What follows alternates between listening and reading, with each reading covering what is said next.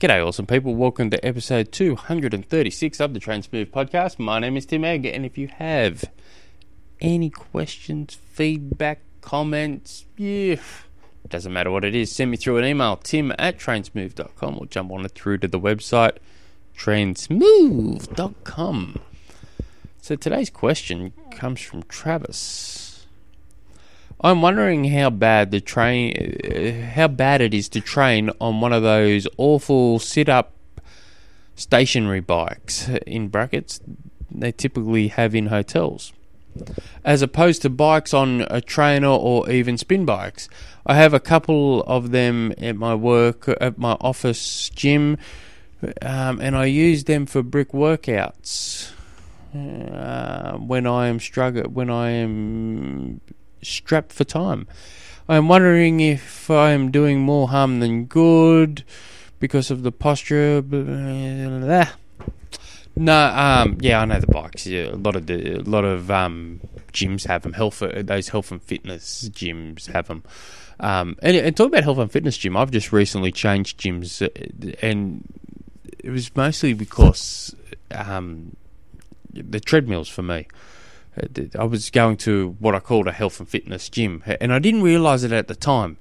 I just going to the gym, doing my sessions, but I kept complaining about these gyms, and they kept complaining about these treadmills, and there was 4 treadmills they've got in this gym, and I can only use one of them because the rest are more for walking than anything. And anyway, I cracked it the other day after constantly pounding my head up against the wall over the last month over these treadmills. And so I left and I went to this other gym, and I walked into this gym and I looked at it instantly. I thought, this is a sports performance centre.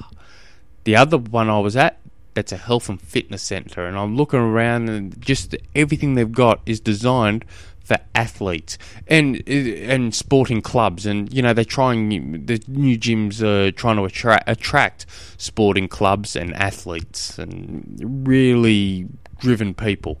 It stood out like dog nuts to me. It was bizarre. Anyway, I mentioned the sport health and fitness centre, and it reminded me of that. So I do know they've got those big seats on them, and you think, how big are they? But to answer your question, are they doing you more harm than good? No, they're not doing. They're fine. You're not going to be. All you're doing is just getting some aerobic work out. You're not going to be making any gains on those bikes at all.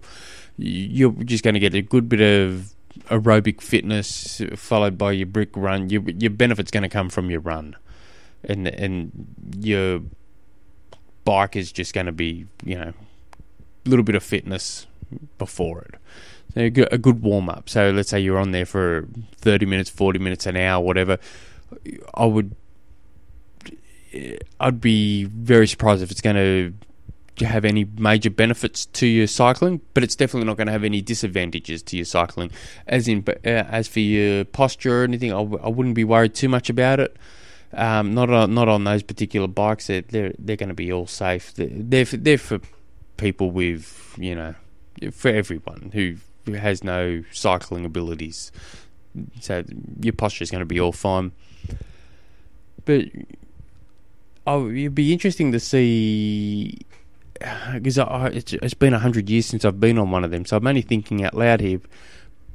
But if I was probably to structure an actual training session on one of those, I'd probably be, and followed by a brick run, I'd be probably inclined to make that a low cadence session. So I'd be doing 8-10 minutes or whatever efforts with a low cadence, like pushing it, making it real tight, and just having that cadence of 55 RPM or thereabouts, just chewing that big gear up, and just so you can get that little bit of strength benefit, and then go do that brick run. So, and if you want to throw into something a little bit into it, maybe get off the bike every 10 minutes or so and do some body weight squats, just for the heck of it. So if you guys have any other questions, jump on through to the website trainsmooth.com. Till tomorrow. Hooroo.